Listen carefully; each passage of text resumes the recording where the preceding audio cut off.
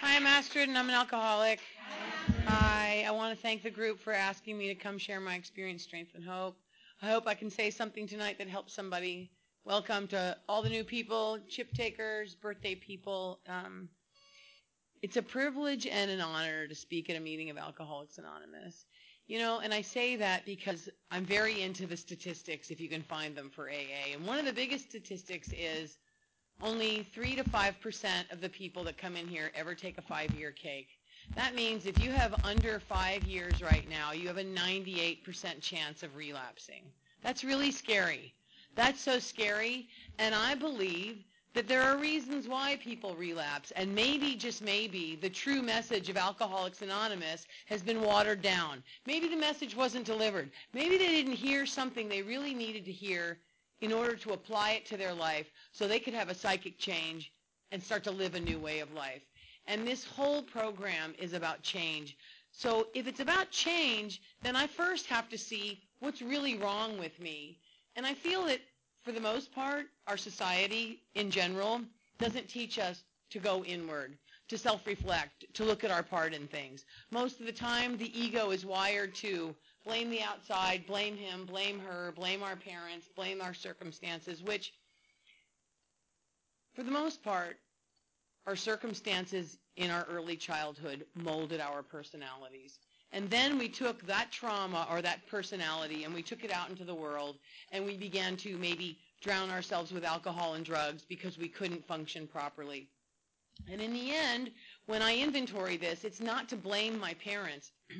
It's just to look inside and to see, how did I get this way? What exactly happened? So first of all, for me, I don't believe that God makes infants to come out of a womb and be complete 100% alcoholic. Are we predisposed? It's quite possible. But I have never, ever, ever seen a 5-year-old take a sip of their parents' beer and sneak into the refrigerator and chug a six-pack and go driving down the street on a tricycle and crash. I've never seen it. I've never seen a small child with a severe phenomenon of craving. I've never heard of it. I've never read about it. And believe me, I love the psychopathy of untreated alcoholism. I love studying this disease. I love talking about it. I love picking it apart. I love dissecting it. I have a real passion for this particular illness. So when I was growing up, I think there was a lot of chaos in my household. My parents did the best they could. Nobody was ever really allowed to express their feelings. No one ever said, hey, you know, I'm so sorry your feelings got hurt, or that must have really hurt, or don't worry so much, or everything's going to be okay. It was just, you know what? Suck it up, shut up, we don't want to hear it, la, la, la, la, la. And I began to push and push and push and push my feelings down. You can take 5 children that live in the same household with the same parents and the same tools, where there's not enough self-expression or not enough open space to expose their minds or their life, and you're going to get 5 different pathologies. Maybe you're going to get an A-type personality who's really in control. Maybe you're going to get an overeater and the child begins to stuff themselves. Maybe you're going to get someone that's addicted to something on the outside, whether it be baseball cards or comic books, and then you get us, the real alcoholics, defiant and grandiose and outrageous, and middle fingers are waving, and I'm going to get in your face, and you tell me to not touch it, and I'm going to touch it. You tell me not to turn it on, and I'm going to flick the whole thing on and blow shit up.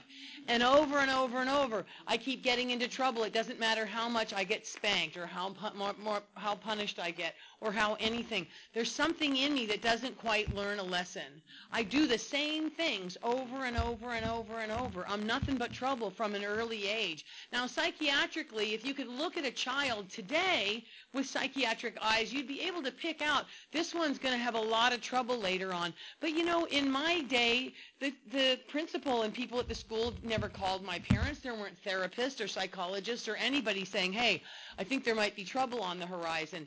It didn't matter what kind of disability or issues you had. We all just were thrown in the same pile and off we go.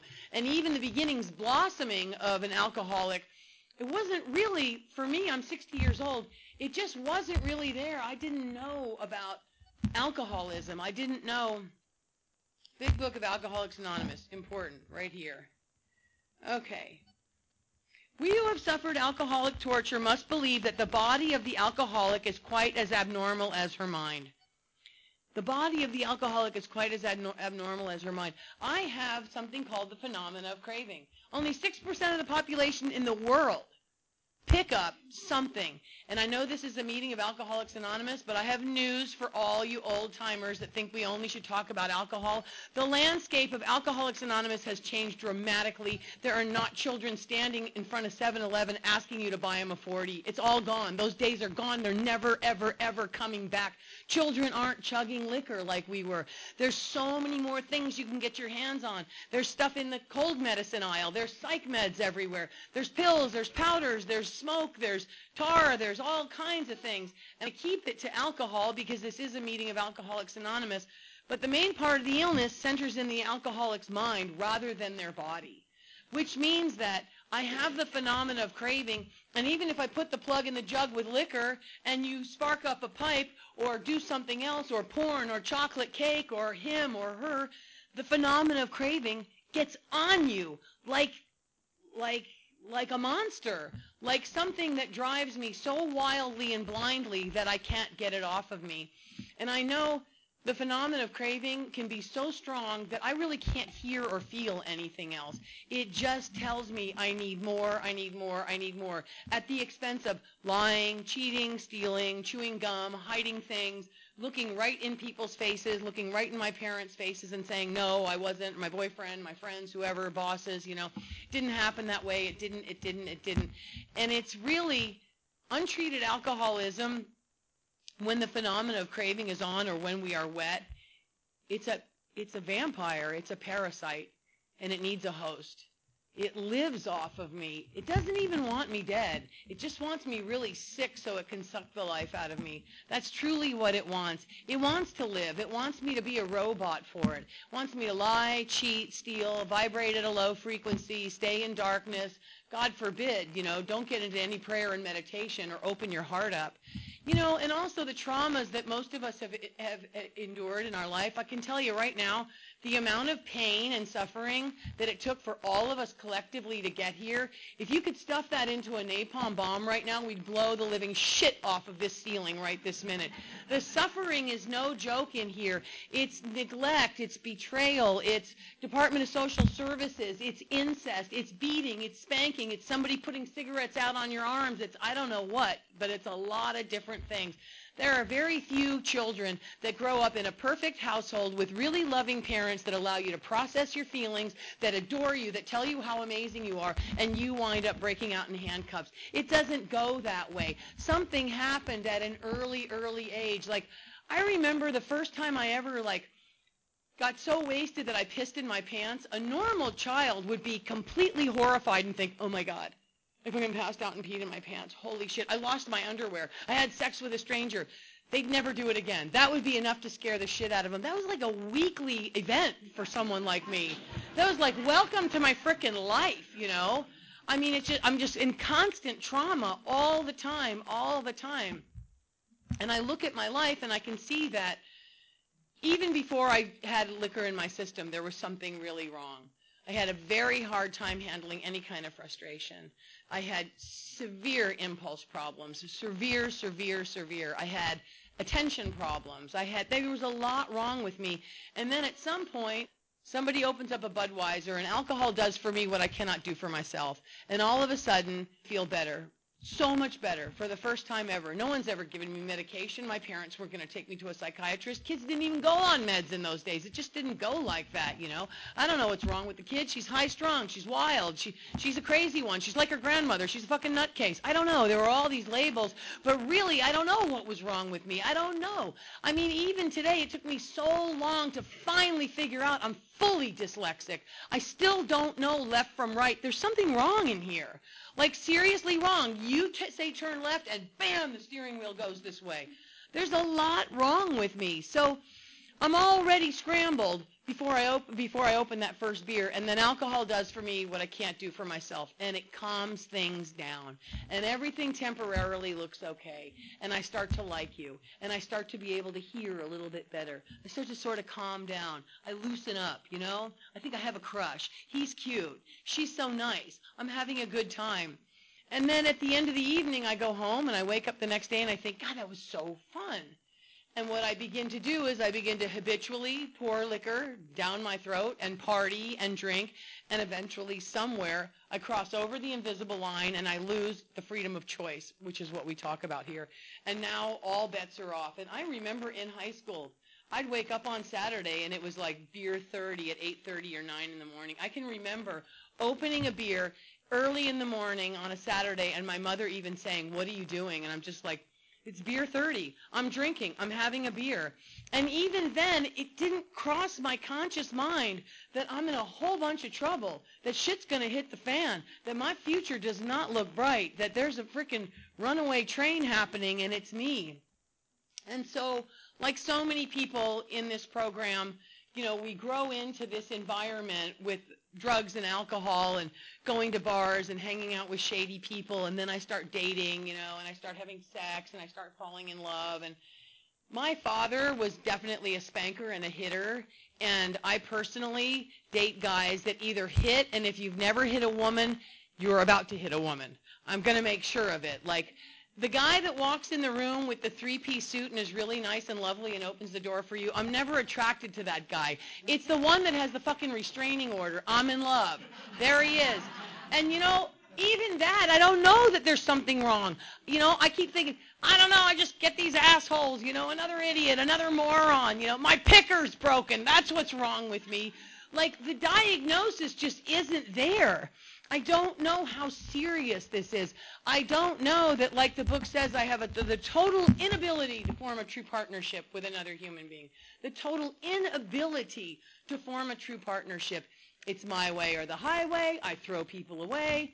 I interrupt. You do something wrong. I'm going to pull the hammer down. You're going to freaking get a piece of my mind. And then the next time I see you, I'm going to bring it up again. I'm going to beat you and beat you and beat you with this motherfucking story. You are not ever going to forget when you were 15 minutes late to pick me up from that frickin' event. That's the way it's going to go. And somehow, in my ego mind, I'm self-righteous. I'm full of self-justification. And that is one minuscule example of how my ego operates in untreated alcoholism. Let's see here. Let's look at the bedevilments on 52 for a minute. Because I want to talk about not just drunk. I want to talk about sober. I don't need liquor to ignite this disease. I just need one thought. You don't have to piss me off. I'm already pissed off if I don't have a God in my life. I don't want to fight, but I'm ready. I'm just ready, It's awful. I don't want that in my life. I don't want to be that. I can't stop it. That is the unmanageability that drives me to the liquor store. Was I having trouble with personal relationships? Ask my mom. She's in the room right now. I couldn't control my emotional nature. You can ask her that, too. She's sitting right over there. She'll tell you, you're the angriest of all my kids. There's something really wrong. Okay. Was I a prey to misery and depression? Oh, my God. I wanted to blow my brains out so many times. Drunk, sober, sideways, in recovery, out of recovery, childhood. I've dreamed every which way. I want to jump off a building. I want to slit my wrist. Never done it, never attempted it. But I have sat in the basement of hell so many times with depression. I may not be much, but I'm all I think about. Where's mine? My life is so sucky, blah, blah, blah, blah, blah, blaming everyone else. Did I have feelings of uselessness? Was I full of fear? Let me tell you, even driving here, if I don't have a God in my life, I'm so dyslexic, Siri better frickin' work and she better tell me how to get there. And then all of a sudden my mom's looking at Siri and she's like, I know faster ways. And I'm like, no, we're doing this. And she says, you should have turned right. And then I turned left. And the next thing, we're almost in a fight on the way to a fucking meeting. Like, what just happened? It happens so fast if I don't have a God in my life. It happens so fast if I don't have a God in my life. Was I unhappy? I couldn't seem to be of real help to others. Was not the basic solution of these bedevilments more important? So anyway, how can I be of maximum service to other people if I'm constantly in my disease, if I'm in untreated alcoholism, if I'm disconnected from God, if I don't have a power in my life? And I lived in the streets, and I did it all. I have been arrested more times than I ever want to admit. I have 23 prostitution cases, 18 drug and alcohol-related cases, 6 DUIs. I win. something. Give me a freaking prize. Like, I win, right? Right for the bottom feeders, I win. There's no place left to go. This is it for me. I'm home. You know, I want to say linoleum chairs, but they're not. They're really nice chairs because we're in Laguna. Beautiful wooden chairs, nicely upholstered with, linen weaving. This is where I belong. There is no place to go. There is no graduating point. I still go to a lot of meetings. I still stay very connected to AA. I talk to people in Alcoholics Anonymous all the time. Anyway, real quick, I just want to do like a small, short drunkalogue. The first time I got sober, I did not understand the magnitude of this disease, and I just stayed dry for 10 years. So dry I could spontaneously combust. I used my anger everywhere I went. I was pissed off, I was irritated, I was self-righteous, I had all these grandiose ideas of how my life was supposed to look, and then every day I would get up with my ego muscle and I would just make stuff happen under a tremendous amount of acidic, horrible, stress hormone movement. Like, I didn't have prayer, I didn't have meditation, I didn't know how to chill out. I just was on it and going, and it's no place for God. I mean, prayer and meditation, that's for, I don't know, soft people or a Sufi or a something else. I had these preconceived ideas, And so eventually what happens is, like so many people in this program, it's you or the bottle. And one day, like the woman that took 33 years, man, she said she's buried lots of people and went to funerals. I get it. Like, I'll tell you, I'm 15 years sober. And you know what? The first 10 was great, and I can feel it on me. The disease is on me again. I better grow or I'm going to go. I struggle for my sanity. What used to treat my disease now triggers my disease. I need more tools. I need to continue to grow. At any rate, I wasn't growing at that time. So one day, somewhere along the line, I decided to pick up a drink, forgot all about the phenomena of craving, and by 48 hours later, I was pretty much drunk around the clock. I had a small child. I moved out in the street, gave my kid away, smoked a lot of crack, drank a lot of vodka, broke out in handcuffs, turned a lot of tricks, went completely crazy, went psychotic. I was sure there was a microchip in my eye, and they're following me all over the place. Anything that's flying up in the air is somehow connected to my eye, so then I hand over my eye so they couldn't see it. And sometimes I would get a pair of tweezers, and I would ask somebody to please get this metal thing out of my eye. I mean, really? Like, can you ever even imagine somebody like that ever standing here at a podium or able to even, like, contact Siri long enough to get here or bring their mom to a meeting, I mean, it was the bottom of the bottom. Everybody thought I was going to die. And again, you can ask my mom. There were years that she did not see me. Years she didn't speak to me. Years and years and years. My child went through puberty never seeing her mother. Ever, ever, ever. There's a lot of damage, right? That's a lot of freaking damage.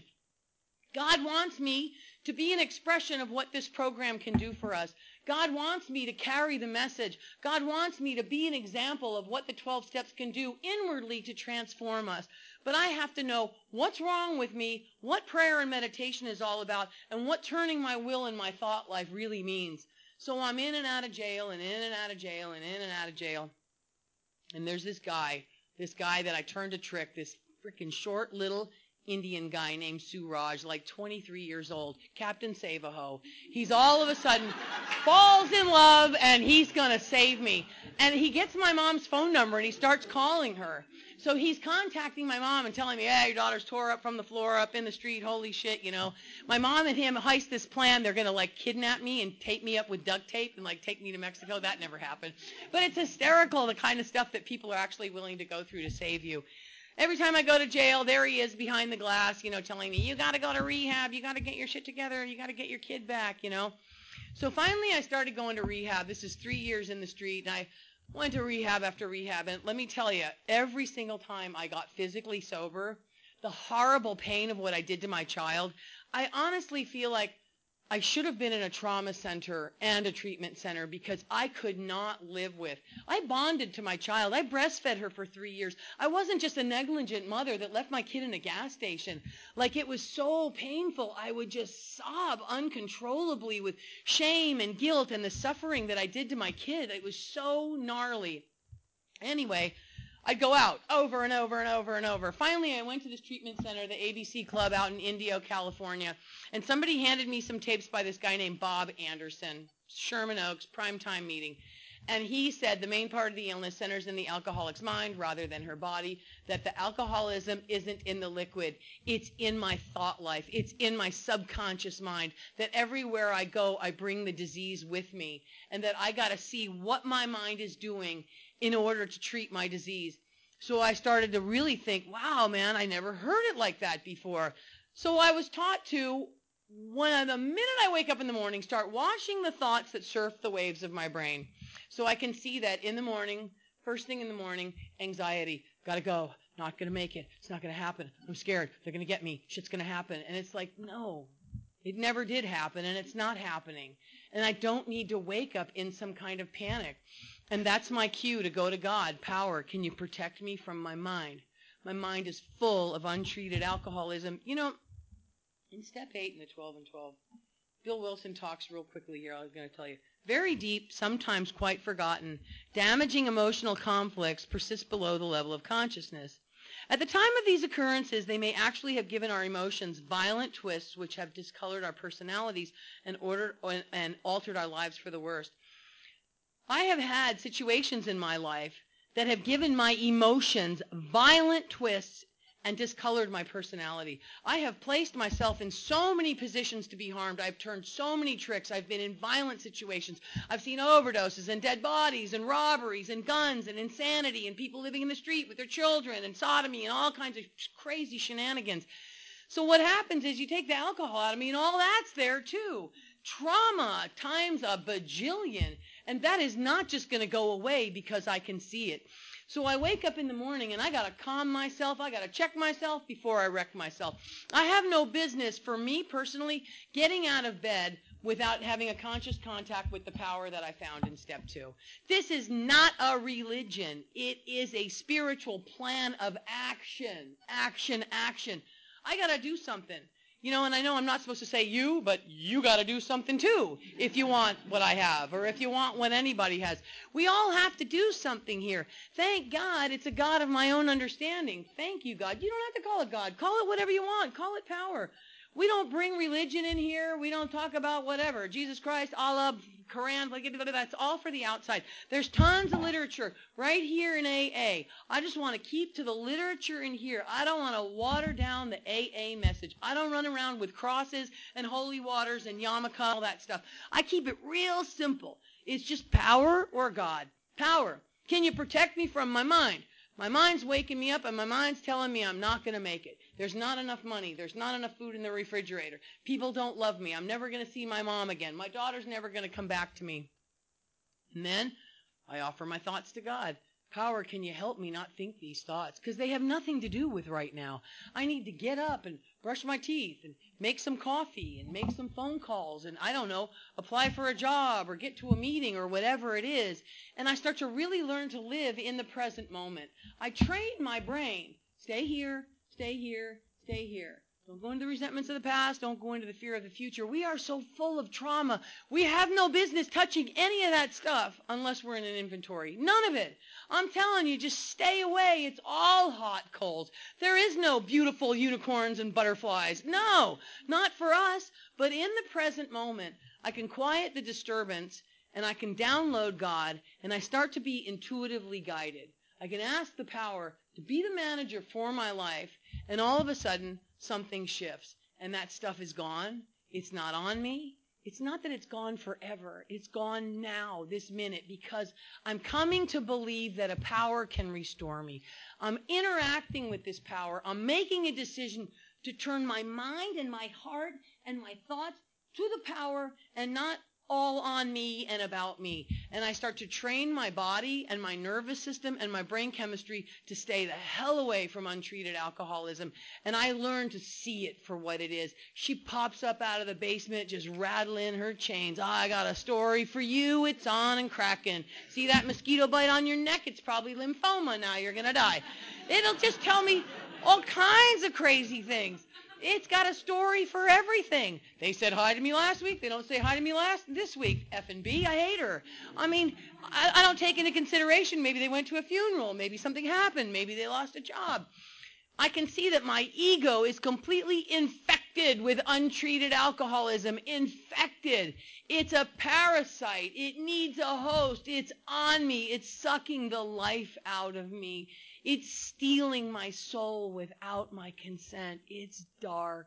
It's so dark. You do not want to be around me when I'm untreated. I am no fun at all. It's heavy and it's dark and doomsday is coming. And that's not what this program promises us. It promises us that we'll be amazed before we're halfway through. It says that we must be rid of the self or it kills us. Selfishness and self-centeredness, that we think is the root of our trouble, driven by 100 forms of fear. It tells me that I have to constantly remind myself I'm no longer running the show. Constantly means every minute of every day. I got to constantly remind myself I'm no longer running the show. And you know, in the beginning, my God is like this little Cracker Jack charm inside of a box, and it begins to grow as I begin to have empirical evidence that there is a God in my life. I can see that miracles really do happen. Even neuroscientists will now tell us that there's a real physical fourth dimension. They can hook you up to electrodes, and they can see when somebody has prayed or meditated enough that all that chattering thought goes away, and boom, other centers in my brain begin to light up. The answers come when my own house is in order. See to it that my relationship with Him is right, and great events will come to pass for me and countless others. This is the great fact. Abandon myself completely. Easier said than done. I can sit here all day and chatter these words. You know what? I had fear. I had anxiety today. I had to pray. I had to go inward. I had to read spiritual literature. Just because I can say it does not mean I can walk on water. Does not mean I live in a state of grace all the time. I struggle for my sanity like any other alcoholic in this room. I fight for my sanity sometimes. I plead and I beg God, please, please protect me from my mind. Help me get away from these thoughts or these feelings or these emotions. And sometimes quickly, sometimes slowly. Sometimes I have full-blown grace where every leaf and blade of grass speaks to me. Every living thing. I can look in people's eyes and I feel love for them. And other times, I just hate this world. I think, oh my God, the chemtrails, the medications, Donald Trump, Syria, hurricanes, earthquakes. Oh my God, all this stuff, the water, the food, the GMOs, they're killing the humans. What are we? We're a bunch of sheeple. I can go way into Sheepleville. And I'm smelling all the sheeple's farts, and I hate this place. And I think we need a plague so that half the population dies, but not this half. You know? Crazy thoughts. Like, how does that even benefit my life? I don't know. But those are the places that I'll go. Those are the places that I'll go, and it's dark, and it's no fun. So I continue to improve my conscious contact with this power. You know,